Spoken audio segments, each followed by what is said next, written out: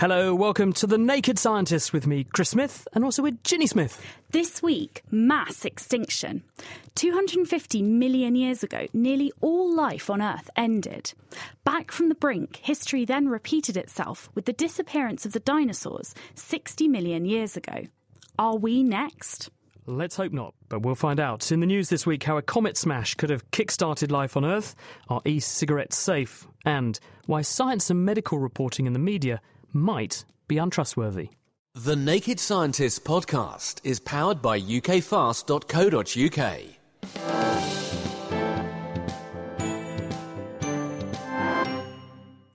One of the biggest unanswered questions in science is how life began on Earth. One theory is that primitive chemicals developed the ability to copy themselves and eventually evolved to encase themselves inside bubbles, effectively becoming cells. And 4 billion years of evolution later, here we are. But where did those chemicals, which scientists think were early forms of the genetic letters or bases that make up our DNA, come from in the first place?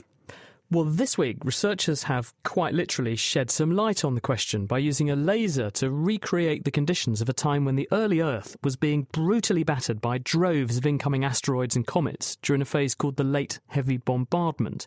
The energy in these collisions, they've shown, could have driven the chemical reactions that created DNA-like molecules, as science writer Mark Peplow explains. A team of researchers from the Czech Republic has found that impacts from asteroids or comets billions of years ago could have created some of the key molecules necessary for life. As far as we know, all living things store their genetic blueprints in DNA. These blueprints are encoded in long sequences of just 4 different types of molecules, known as bases, which are peppered along DNA's backbone. Now, a related chemical called RNA, which many scientists think was the very first molecule to encode genetic information, that also uses 4 bases. They're called adenine, guanine, cytosine, and uracil. But the big question is, when life appeared on Earth, maybe about 4 billion years ago, where did it get these bases from? So what are the current theories then about where those molecules might have come from in the first place? Well, people have looked at the timing of when life arose, 3.5 to 4 billion years ago, and they've noticed that around about the same time, the planet was being absolutely hammered by comets and asteroids. And there have been suggestions that the space rocks could have delivered some of the molecules needed for life.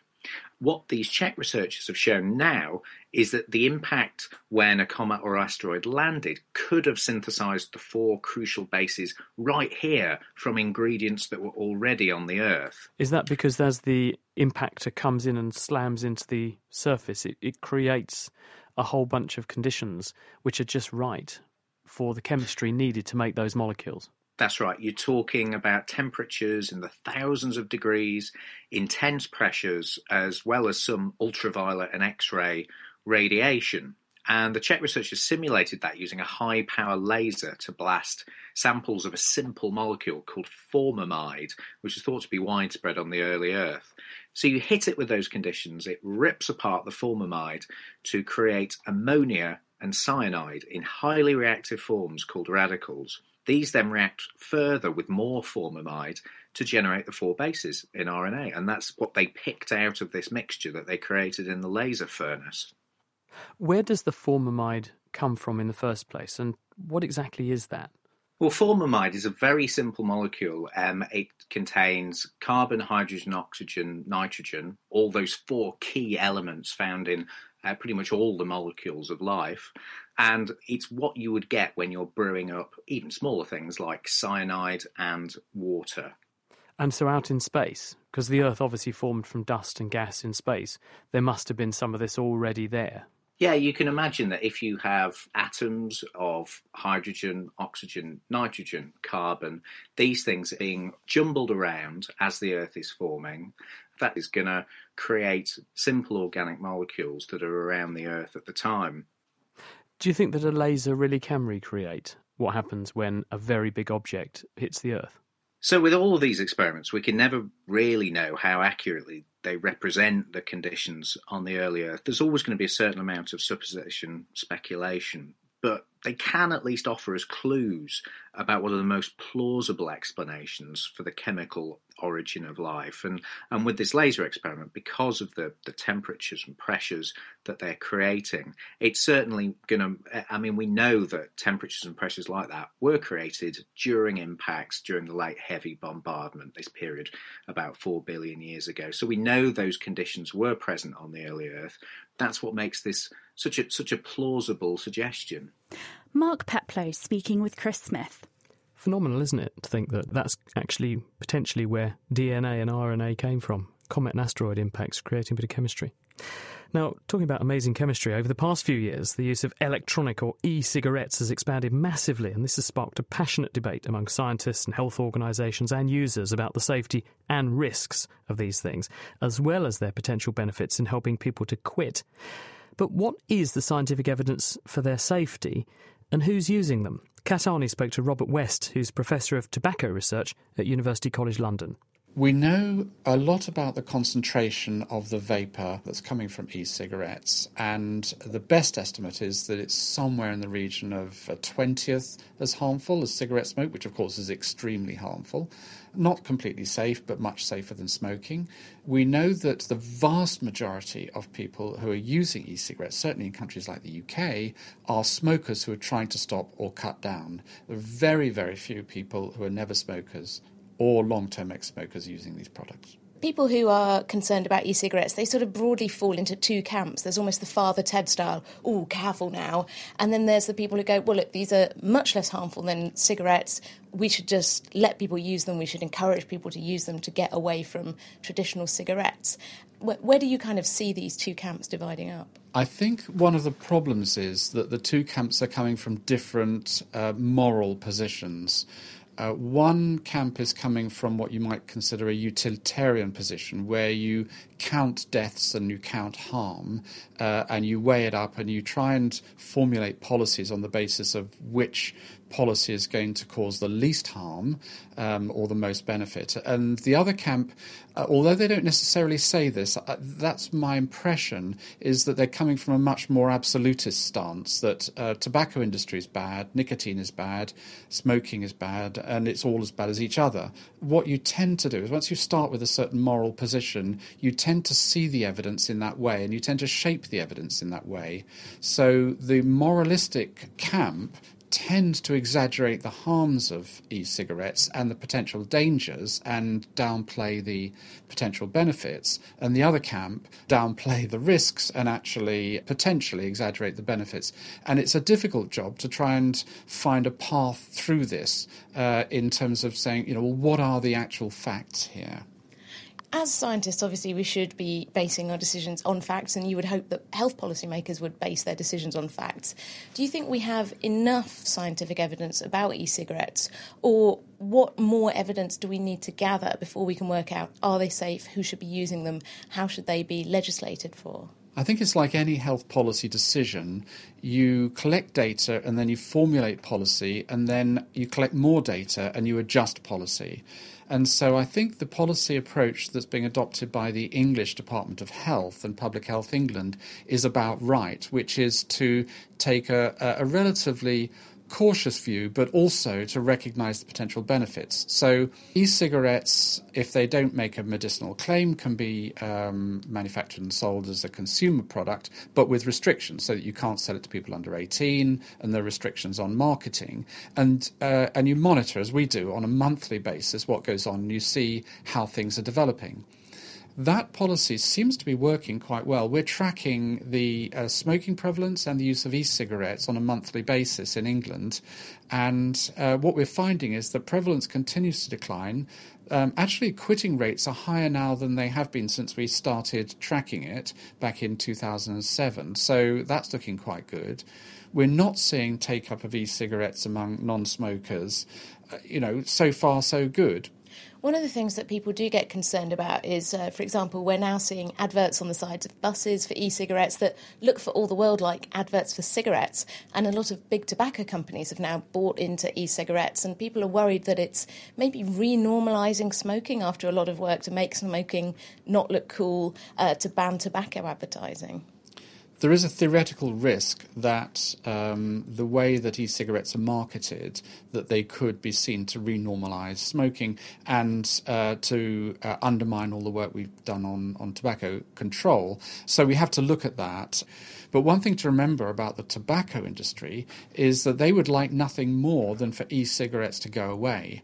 And what better way of helping to make e-cigarettes go away than to do terrible things by e-cigarette companies and get the public health community to be anti-e-cigarettes. And then you have this accidental unholy alliance between the public health community and the tobacco industry, both achieving the common goal of making e-cigarettes disappear. The thing to remember is that the death toll from smoking is absolutely enormous and gigantic, and it's a catastrophe that continues on a daily basis, with 6 million people a year worldwide being killed by tobacco, people dying prematurely as a result of something that seems to be accepted within society. So we just have to remember what the challenge is here.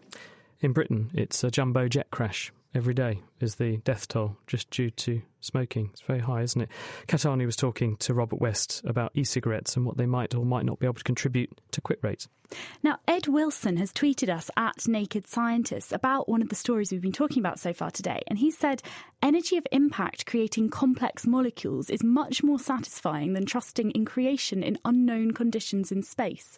It is nice to kind of have an idea of how it might all have started, isn't it? Yes, indeed. And I thought it was very elegant the way that they would use an iodine laser to generate these 4,000 degrees C temperatures and then recreate the chemistry in a Petri dish that we think occurred in a comet crater. But these things are coming in at 20 kilometres a second. There's a lot of energy in there. And the key question, though, is where that formamide came from in the first place, because some critics of that story have said, would there have been enough of it around? Jury's out on that one. So we really need a bit more work on this. So we need to remain healthily sceptical.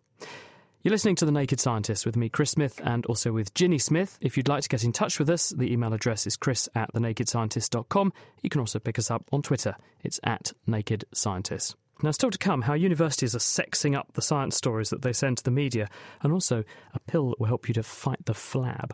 Before that, though, to the healing power of friendship. We all sometimes need a friend to help us through hard times, but that's not just the case for humans. A new study has shown that among our monkey cousins too, those with more friends are less stressed when times are tough, as University of Göttingen scientist Chris Young explains to Khalil Thurlaway. Barbary macaques are one of a few primate species where we see strong affiliation between the males. So the males perform lots of friendly interactions with each other, they groom each other, socialize together.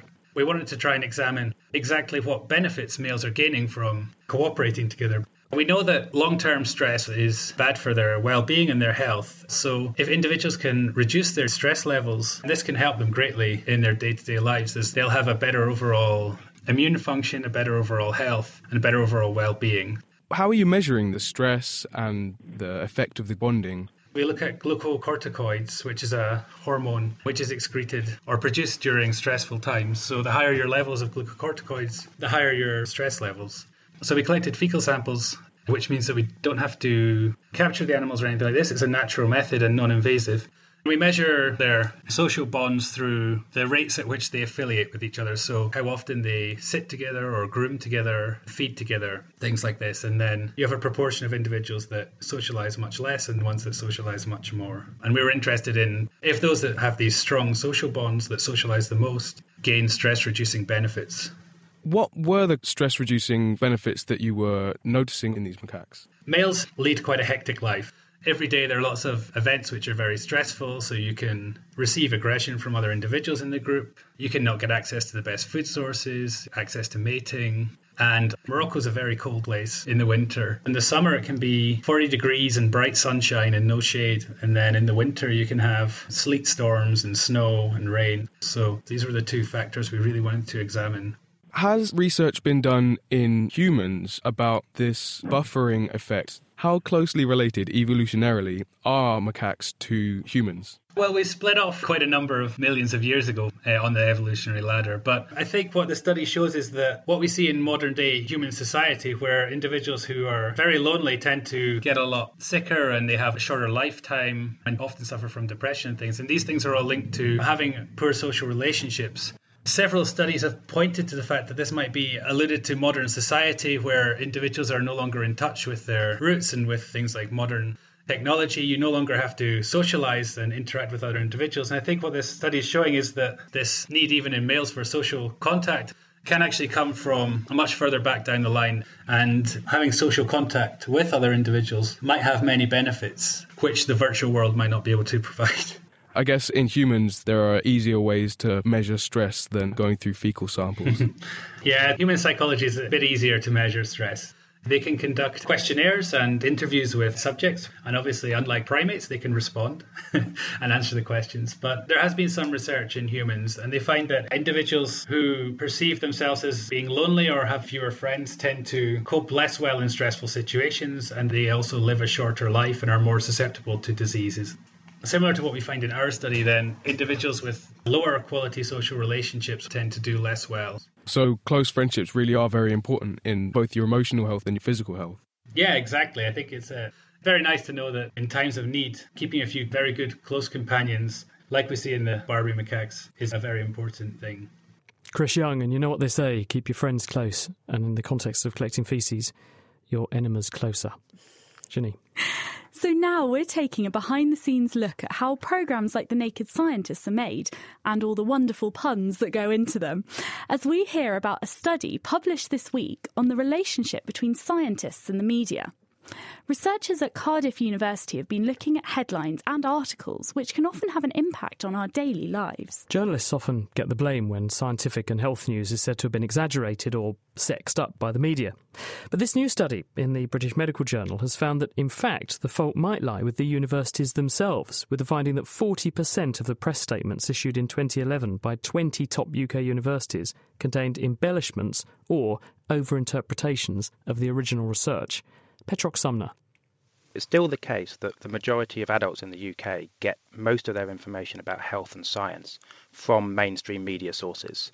And so that's an awful lot of people, probably about 40 million people. This information is used so that it biases people's behaviour, and this can have a massive impact on public health. The government often run public health campaigns, but they will not have nearly the reach that just the daily media, both broadcast TV and radio and news, have on a daily basis. And where does that information that populates the news, newspapers, TV broadcasts, radio shows, where does that news come from? How does it start life, and how does it end up in the hands of a journalist? So a lot of it starts life with a published paper in the academic domain. So scientists who have done a study will try and publish their work in a recognised academic journal. And once that gets published, then the university or the journal can decide to issue what's called a press release, which means that they write a short summary and they send it out to journalists who then might or might not be interested in writing that story up in the news. And the press release is normally written by both the academic authors of the original research, but also specialised press officers who have experience in knowing how journalists like to receive information and not making it too long and making it accessible and so on. And how reliable is the science, medicine, technology information that comes from these academic institutions and ends up in the public domain via this sort of route? So it used to be assumed, and it's pretty common, to blame journalists when things go wrong in the press. So if you see an exaggeration or you see something taken out of context, it's often the case that people, their knee-jerk reaction is just to blame the journalist. But they haven't necessarily looked at the whole chain, and it turns out a lot of what the journalists say where they get accused of hyping or exaggerating, those statements are already present in the press releases. So the press releases haven't been careful enough, if you like, in the way that they've expressed things so as not to mislead and exaggerate. How did you arrive at that conclusion? So we studied all the press releases released by 20 major universities in the UK in 2011. And then we traced what was being said in the press release as well as in the news that followed the press release and what was originally said in the journal articles published by the academics. And you were then able to compare the integrity of the message that reached the public exactly. with so what was in the journal. Exactly. So we're able to see where the message changed and whether it changed most in the step from the journal to the press release or whether it's changed most in the step from the press release to what was actually got published in the news. And it turned out that the first step was actually the more changes and exaggerations were creeping in. What sorts of things were being exaggerated? Can you give us some examples? We analysed three types of thing. One was advice to readers to change behaviour. So one example was where the original journal article just made a fairly mild statement that if mothers want to breastfeed, they need more information. And then the press release went ahead and said mothers should breastfeed. Other examples that are quite common is where you have observational studies that don't necessarily provide evidence for cause. So, for example, if a study was done where people with higher cancer rates also ate more biscuits, that gets exaggerated into biscuits cause cancer. Which, of course, they don't, just to reassure people, although potentially they might in some cases. Yes, that was a hypothetical example. To what extent does exaggeration reflect the fact that journalists might find it easier to flog a story to their editor and get it out there into the public domain if it's been sexed up? We didn't actually find any evidence for that. It was quite surprising because, like everybody else, we went into the study assuming that hyped up press releases would generate more news. And in our study, they didn't. And we don't know the reason for that. What's the scale of the exaggeration? If it's a little bit, it doesn't really matter, does it, so much? But is this pretty dramatic? Is there big numbers involved here? So our study concentrates on the numbers rather than the scale. So we couldn't tell you whether any of these exaggerations are of the scale that would cause something like the MMR scandal to occur again. But the cumulative effect of so many of them that are happening week in, week out could have a very large effect just cumulatively because there's such large an audience and they're making so many health-related decisions and there are so many news stories that break that the cumulative effect, although subtle for each individual or each individual story, could be quite large, either for good or for ill. Do you think it's relevant that universities are now being ranked, not just in Britain but worldwide, by assessing how much news media they generate? So, for instance, if a scientist at a university publishes a groundbreaking paper and it generates headlines, that's being logged and used to rate that university. Therefore, is there potentially a little bit of pressure on press offices to generate as many headlines as they can, and therefore there is something of an incentive for press officers, and maybe even scientists, to exaggerate? Yes, I think there's more than a little bit of pressure. I think that we're in the early days of universities being held so much in competition and things like the news they generated meaning so much to them. At the moment, universities are very much thinking that the more news they get out there, the better. At some stage, there'll be so much news out there that it might reach saturation point, and then they'll care more about the quality and the accuracy and the reputation management in that news, rather than just getting news. Petrock Sumner from Cardiff University with what amounts to quite a sobering message. With the Christmas party season in full swing, some of us might be piling on the pounds after a bit of overindulgence. So wouldn't it be great if you could just pop a little pill that melts away all that unsightly flab? This week, scientists at the Harvard Stem Cell Institute announced the discovery of a drug that can turn white fat, the flabby stuff that stores energy and stops you fitting into your jeans, into healthier brown fat, which burns calories to generate heat. But, as researcher Chad Cowan explained to Kat Arney, it's not going to replace the benefits of a healthy diet and a bit of exercise anytime soon. We had previously shown that we could make in a dish human white fat. It's the one that stores energy and that when we eat too much becomes in excess in obesity and then contributes to all the diseases we hear about, such as diabetes. We'd also made in a dish that other type of fat, brown fat, which actually burns off the energy content in the form of heat.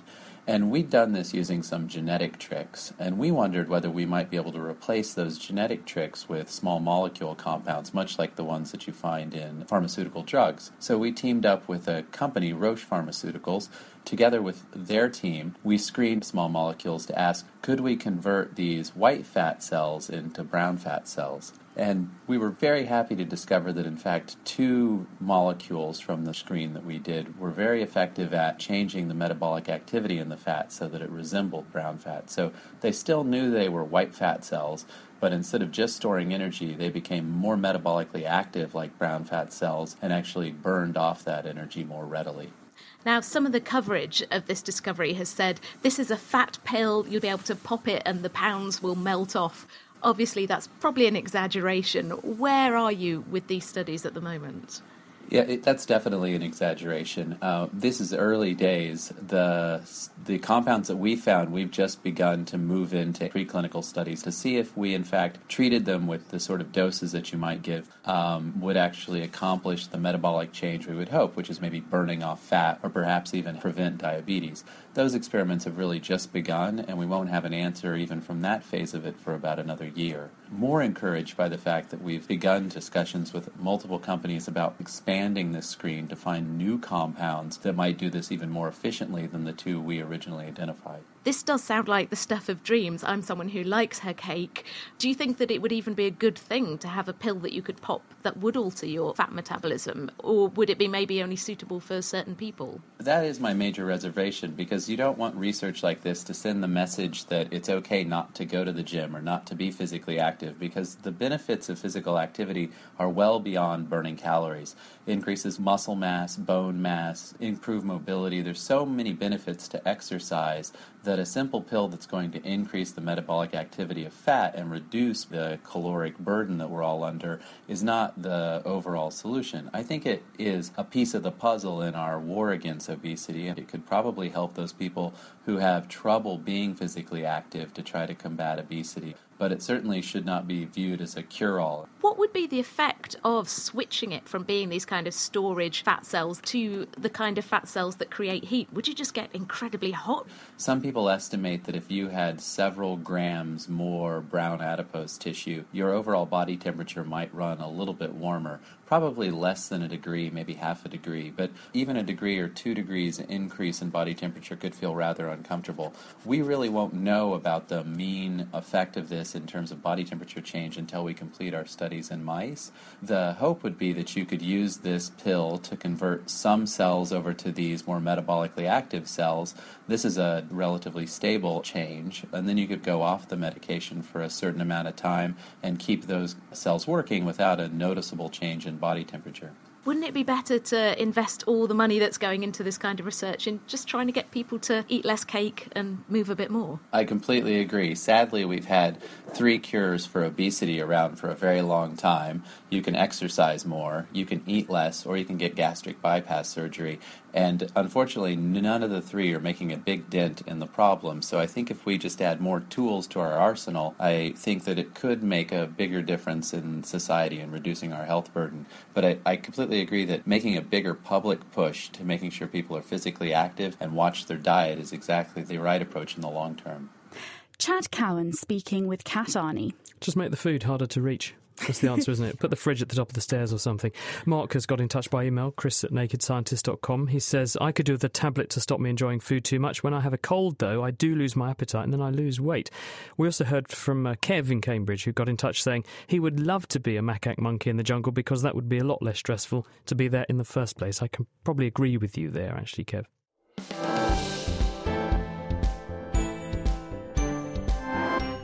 You're listening to The Naked Scientists with Ginny Smith and also with me, Chris Smith. On to our main topic for this week now, which is mass extinction. Humans often get the blame for wiping out species, and indeed our track record isn't very good.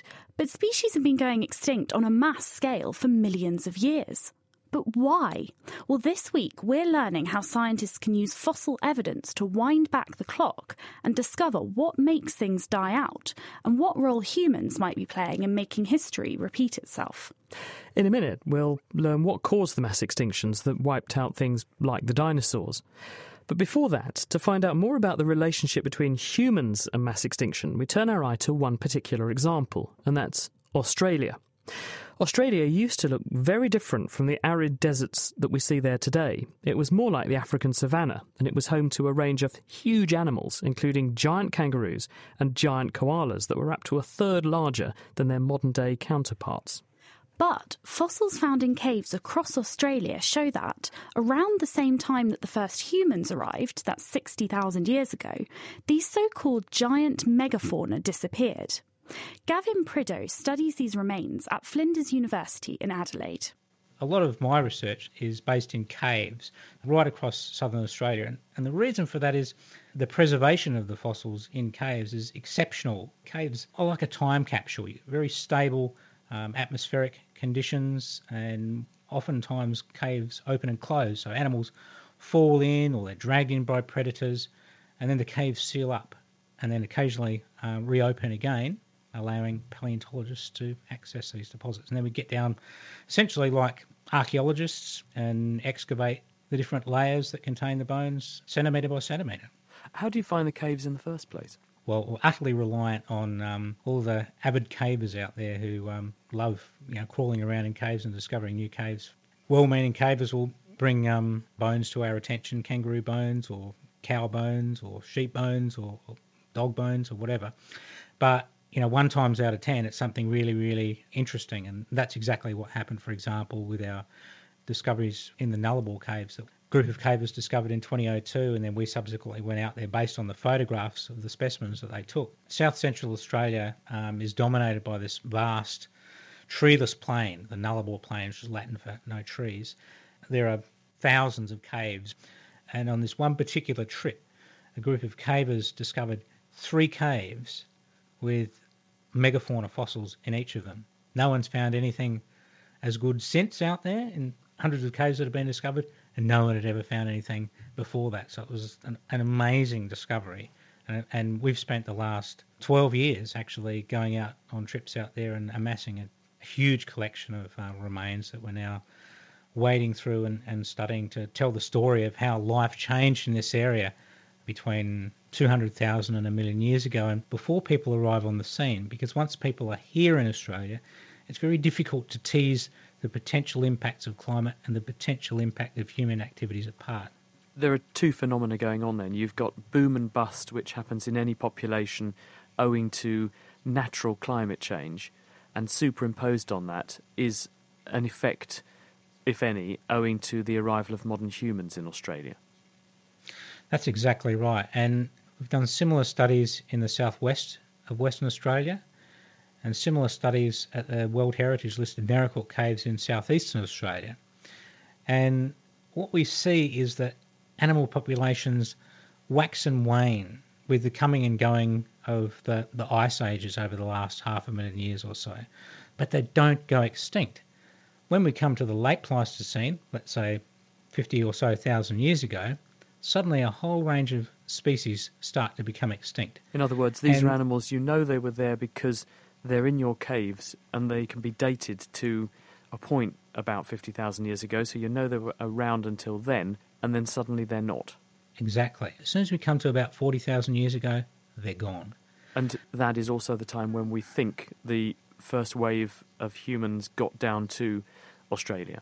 Exactly. And this is very strongly debated between the folks who believe the megafauna were driven to extinction by climate change, and when people say climate change in this context, they mean increased aridity, versus the impacts of people. And there's 2 ideas there for people. One is that people hunted them to extinction. Another one is that they lit fires and changed the nature of the vegetation that the big herbivores were actually utilising. That idea is sort of waning somewhat. The evidence is not borne out by the evidence of landscape burning, judging from the charcoal records. Obviously, the charcoal is representative of a bushfire, and we don't see a correlation increasing bushfire at about 50,000 years ago. So that idea is starting to wane. But, of course, one of the problems with the human hunting idea is that we don't have direct evidence. But then you can counter that by saying, well, if we go back and we look at the deeper geological record, the fossil record, and we see the persistence of several species through time, and then suddenly a new predatory animal arrives on the landscape, and then a lot of those species disappear. The simplest explanation is that the arrival of that new species had something to do with the loss of the others. Can we use Australia then as a sort of case study of the influence of humans and apply it to other parts of the world? It's an excellent case study because the timing of people arriving in Australia, it's probably going to emerge to have been about 60 or so thousand years. And so we've got a good record for the previous few 100,000 years of how the fauna are responding to climatic change in the absence of people. Then people arrive, We start to pick them up in the archaeological record, which species disappeared first, which ones hung around a little bit longer. And then, of course, Europeans arrive in Australia 200 years ago, and there's another massive spike in extinction. So in my view, there's basically three steps. You've had the initial megafaunal extinctions driven by hunting over probably a protracted period, 10, 20,000 years, by the first people who arrived in Australia, then very low level of extinction, then another increase maybe 6,000 or 7,000 years ago, and then a massive increase 200 years ago. What we're looking at here is evidence of a mass extinction for the first time, and of course it's becoming a worldwide phenomenon now, driven by a species. Every other extinction through history, the other 5 mass extinctions going right back to 540 million years ago, were driven by changes in the physical environment. An asteroid or comet hitting the Earth, volcanic activity. This example that we see in Australia is an excellent representative of this human-driven mass extinction that really marks the last 50,000 years on this planet. And is still ongoing elsewhere in the world. Not a very good track record for us humans, is it? That was Gavin Prideaux from Flinders University, Adelaide, Australia. Now, we heard from Gavin about a quite modern mass extinction and one almost certainly caused by humans. But modern humans have only been around for a relatively short time, just 60,000 years or so. And mass extinctions have been happening for much longer. So what else wipes out species? And how do scientists do a paleontological post-mortem to find out what happened? Sarah Shoston went behind the scenes at the Sedgwick Museum of Earth Sciences in Cambridge to meet dinosaur specialist Dave Norman. He explained what fossils can tell us about mass extinctions and why the dinosaurs disappeared abruptly about 60 million years ago. Finding fossils like this remarkable jaw here, this is just a fragment of a jaw, and it's, 20 centimetres long, with sort of 7 or 8 centimetre long teeth, which are huge and spiked. I know that's a lizard because I'm enough of an anatomist to be able to recognise the characteristics of the bone, the shapes of the teeth. This is an animal that lived a long time ago, towards the end of the Cretaceous period, and I can say that it was lizard-like, but it had flippers instead of conventional legs, and it swam through the sea and was a giant predator. This isn't the world of the present day. This is a very different world. Studying fossils allows you to look at the way in which the world has changed and how different the world was in the past.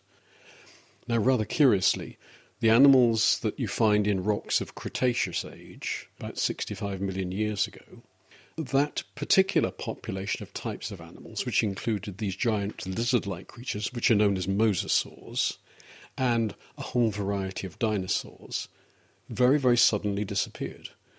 And if you look at rocks that are younger than 65.5 million years of age, look as you might for these gigantic and dramatic-looking creatures, you can't find any.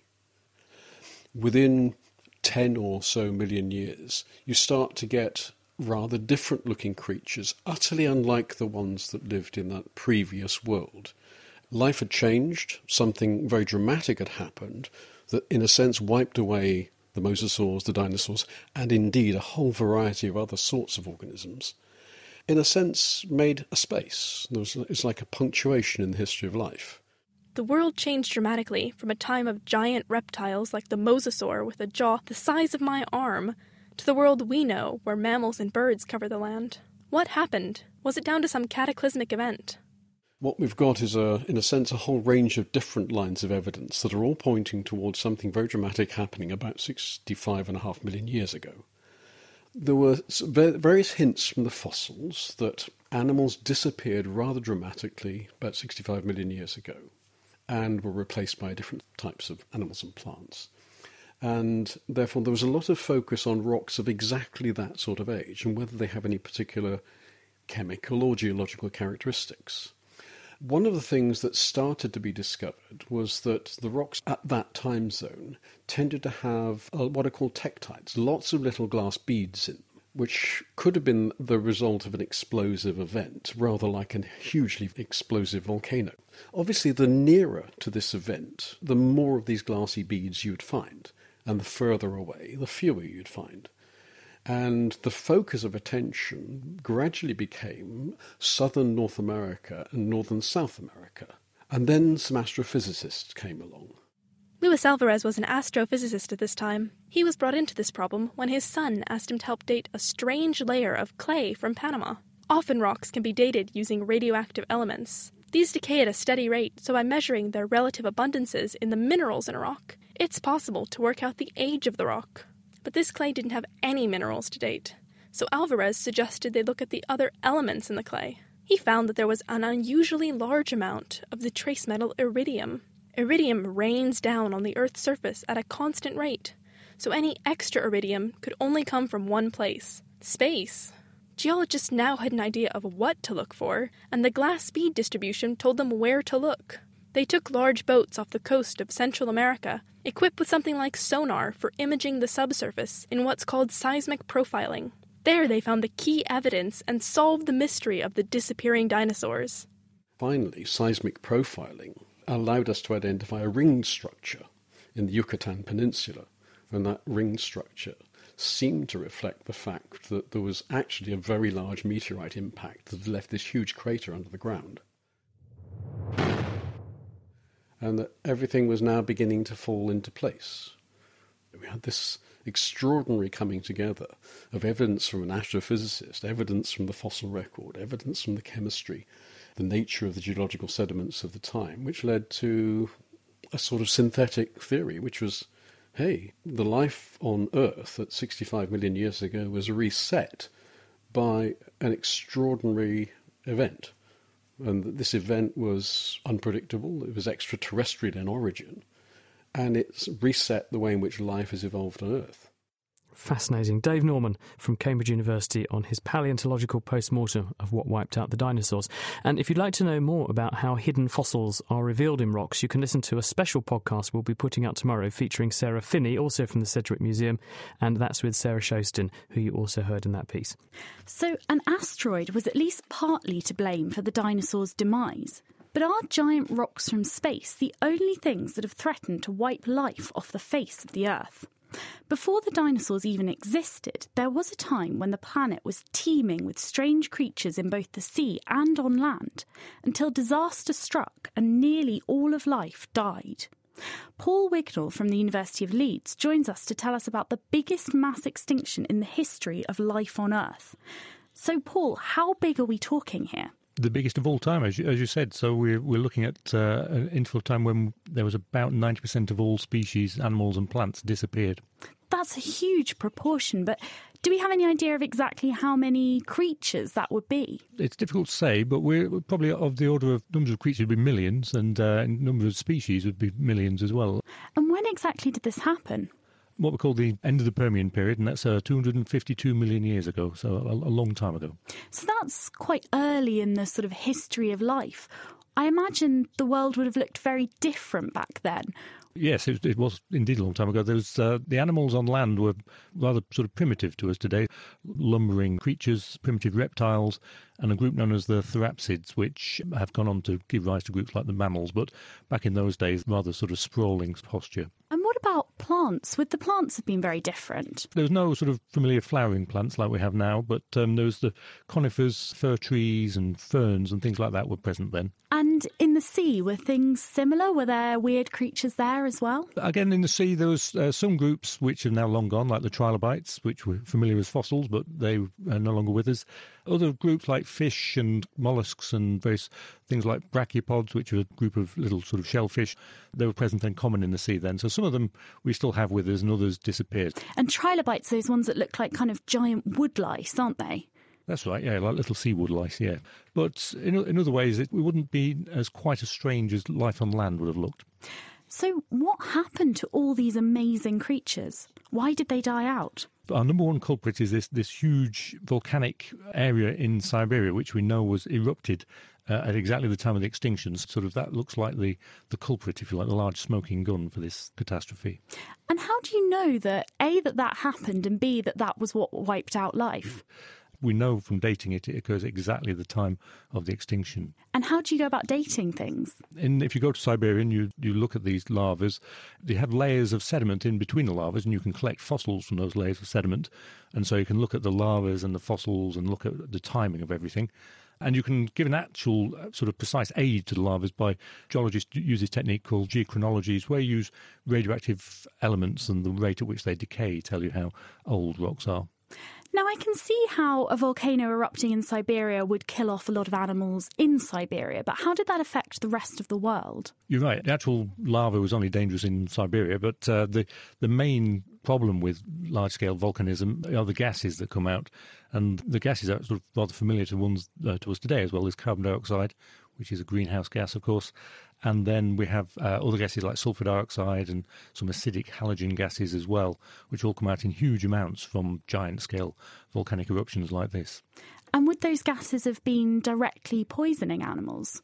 Not directly. It's interesting, there's sort of a mixture of effects from that selection of gases. So, as we know with carbon dioxide, it's a greenhouse gas, so it causes climate warming, and we see good evidence for very rapid and very large-scale warming at this time.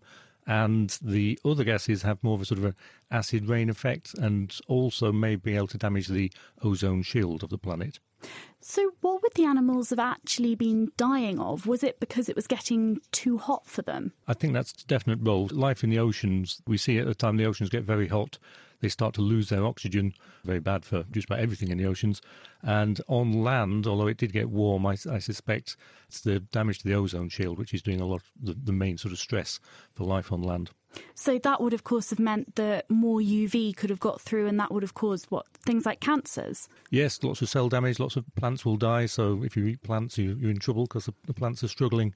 The effects of very intense suntan, I guess, but too intense and for too long a time as well. And do we know how bad the conditions really were? What sort of temperatures would it have been? Extraordinary temperatures, actually. Recent results suggest that the ocean waters start to approach sort of high 30s, almost the sort of temperature that you have in the shower. Wow, so that would make a big difference, I imagine. It would. It's a shower lasts 5 minutes, but how to spend your entire life at that temperature is very hard indeed. But not all life actually ended up dying out. What was special about the things that managed to survive? Depends where you look. Certainly in the oceans, I think things that can survive high temperatures and low oxygen did very well. On land, I suspect a lot of the animals may have had this ability to estivate, which is sort of the hot weather equivalent of hibernating. So when it gets just too harsh and too hot, maybe too arid as well, then you sort of sleep out those months and then just wake up when things might get better for a little while. Could it happen again? Could happen again, yeah. There's been other events like this as well. This is just the worst one of its kind. I think we'll know if it happens because the magma rises up from deep within the Earth. People who can study the structure of the Earth would see it coming. But even if we could see it coming, would there be anything we could do? No. Fairly worrying, but I guess we just have to keep our fingers crossed that it doesn't happen again in our lifetimes, at least. I think so, yes. Yeah. Thanks so much for your time. That was Paul Wignall from the University of Leeds. Now, we've been hearing about mass extinctions, and Paul was just telling us about the Permian mass extinction, which was the biggest extinction event of all time when nearly all life died out. That was 250 million years ago. But could history repeat itself? Well, Mike Benton is a paleontologist from the University of Bristol. Hello, Mike. Hello. First of all, can we just look at one aspect which is an intriguing component of these die-offs, which is that every time we've had a mass extinction, the answer is that nearly all life disappears, but not all life. There's always something left. And what is it about the life that's left that means it doesn't disappear? Well, of course, after an extinction event, the survivors, as Paul said, may be, in some cases, specially adapted to living in conditions of poor oxygen or high temperatures. In other cases, they're just lucky. And then it depends on what the physical conditions on the Earth are in the time after the extinction event. Often people have assumed that you have the stress, the impact of the meteorite, which did for the dinosaurs, or the massive volcanic eruptions and all of the consequences of that. And then the Earth kind of settles down rather quickly. Well, what we now know is, in some cases at least, after this big end Permian mass extinction that Paul was talking about, the Earth did not settle down. And for 5 million years, there were a number of repeated and rather similar crises. So as life picked up and got going again, certain groups started to speciate. Wham, they were hit again and set back. So it took about 10 million years in that case. It really was survival of the fittest. What would have been the transition or the sorts of life that emerged as successors to what was wiped out during that Permian mass extinction? In the early part, there were what we call sometimes disaster species. These are the ones that can take advantage of the rather stressful conditions in the immediate aftermath, as Paul was saying, species that can survive in conditions of high temperature or low oxygen. But then as the Earth settled down and sort of returned to equilibrium in some way, then you get the founders of the major new groups. And so we can now look back at that terrible extinction 252 million years ago and think, well, it actually punctuated the history of life and reset evolution by wiping out all of the previously dominant groups. So we can be glad, we're here, the dinosaurs came after that, various other groups were highly successful. But it did take a long time to recover. I was going to say, is it actually this that helped to lay the groundwork for us coming along? Because I know that obviously mammals didn't really begin to dominate until after the dinosaurs had exited, but they had to come from somewhere. And were the ground rules sort of set out then with this mass extinction, enabling mammals to begin to appear? It seems that may be the case because, as Paul said, there were a whole lot of different reptiles and so on at the end of the Permian, which were quite sprawling, awkward creatures, not very fast-moving. After they had been wiped out, there was quite a change in pace in the following period of time called the Triassic. And the ancestors of mammals and indeed the ancestors of dinosaurs and various other groups got going. And they were no longer sprawling animals with the arms and legs out to the side. They kind of stood upright, as mammals do, birds do, and could move faster and adapt to other things, ultimately, including flight and various other modes of life. So we effectively selected for animals that were much fitter, reproductively fitter, they were more adaptable, and if it hadn't been for these mass extinction events, then we wouldn't have species that are so resilient today, perhaps. That might be. I think certainly there were stresses there. It'd be very wrong to think that there was a kind of inevitability or a kind of enhancement in a sort of mystical way. But in terms of evolution, the pace on land at least seemed to hot up. And maybe in the sea, because I think there were major steps in evolution of life in the sea. Faster-moving fishes, which were the ancestors of the modern fishes that are very familiar to us in the oceans, from cod to sturgeon and all those types. They track back to then, and they were preyed upon by giant marine reptiles, which David Norman mentioned earlier. So there was a sort of pacing up all the way through. One thing that's always baffled me is if you look at a crocodile, you've got there something which pretty much is reminiscent of what dinosaurs would have been sort of like, haven't you? They survived because the ancestors of crocodiles go back hundreds of millions of years. They weren't wiped out. So why did they persist? But these other stressors that did for the dinosaurs and things that came before them, why did crocodiles make it? Very hard to say in any particular case, because, whatever I say is untestable, so one has to be careful. Crocodiles and their ancestors have always been probably relatively low metabolic rate creatures, cold-blooded, we would say. There aren't very many species of them today. They were much more successful during the age of the dinosaurs. There were even bipedal two-legged crocodiles. There were even plant-eating crocodiles. So they were more adaptable then, it seems, than they are today.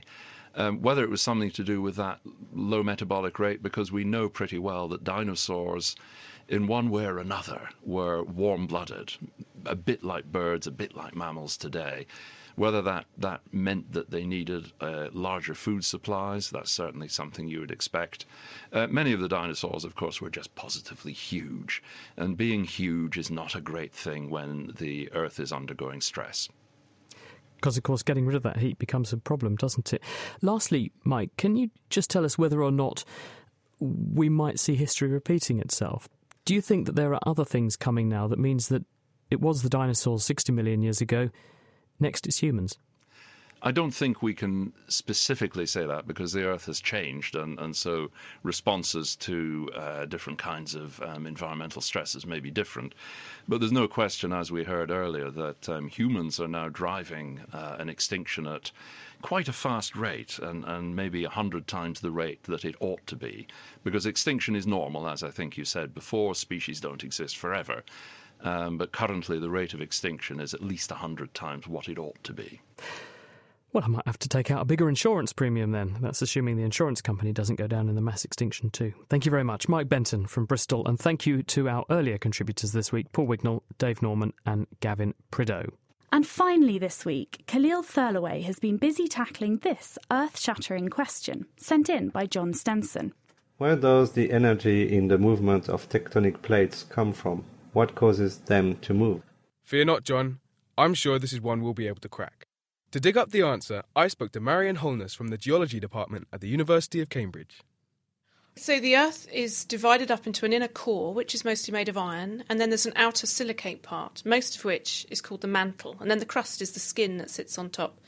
Now the mantle is completely solid, but because the Earth's so hot inside, what that solid mantle does is convect, a bit like porridge in a pan on the stove. Imagine you're making your morning porridge. It gets hottest at the bottom, because this is where the flame from the cooker is, right? It's the same with the Earth. It's hottest down at the core. As the bit of porridge at the bottom of the pan heats up, it rises to the top. As it gets further from the heat source, it cools and sinks back to the bottom. This circular motion is called convection, and there's a similar thing happening below our feet right now. And just like you get a crust on your porridge if you leave it, the Earth also gets a crust, except convection currents cause cracks.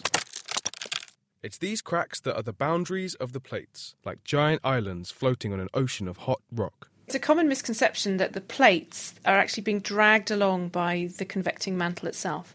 That's not actually true. What happens during this convection is that you get mantle being dragged up at mid-ocean ridges, and that melts and makes new oceanic crust. And then at the other end, where you're destroying your oceanic crust, you're subducting it back into the Earth under its own weight. And what we're actually seeing is that the plates are being dragged along by gravity, pulling them back into the mantle at the subduction zones. So the kind of speeds that we're talking about for plate tectonics are essentially the same as the rate at which your fingernails grow. Areas where plates collide are often areas with lots of earthquakes and volcanic activity. But where does this heat energy come from to move these giant bits of rocky crust? So what's driving this? Why are the plates moving around? The Earth's mantle is convecting because it's so difficult to diffuse heat out of the Earth that it's easier to move the heat out by actually moving the Earth's mantle around. All this heat is trying to get out because the Earth's core is so much hotter than the rest that the heat needs to even itself out. Heat always dissipates. This is why a cup of tea doesn't stay hot forever and will eventually cool to the same temperature as its surroundings. And the same process is happening here at Earth's core, except unlike your cup of tea, the Earth's core is around 6,000 degrees. But why is the centre of our planet so hot in the first place? What's the source of this heat? Well, there are two sources. The first is the heat that's generated by radioactive decay within the Earth. And the second is primordial heat, which is heat which was present at the very formation of the Earth. Earth. 4.5 billion years old and still hot. I hope our journey to the centre of the Earth has helped answer your question, John. And tune in next time when we take a healthy bite out of this question from Sarah Ward. We're always told that we need vitamins and minerals in our diets, but I've been wondering what they really are. What happens to them when they get inside our bodies, if we can store them, and what happens if we don't get enough of them? And if you'd like to speculate on why we need vitamins, you can email chris@thenakedscientist.com. You can find us on Facebook, tweet @NakedScientists, or you can join in the debate on our forum, which is at nakedscientist.com/forum. That's it for this week. We have run out of time. Thank you very much to Sarah Shoston and also Hannah Critchlow for production. Do join us next time for our Naked Scientists Christmas extravaganza. We're going to be electrifying the larynxes of a choir to find out how they sing. We'll make some fireballs at the dinner table with some festive Christmas chemistry. We explore why cracker jokes are, and often aren't, funny. And we show you that red wine really is good for you. Now, isn't that a good, positive health message? The Naked Scientist comes to you from Cambridge University. It's supported by the Wellcome Trust, the STFC and the EPSRC. I'm Chris Smith, and thank you very much for listening. Goodbye.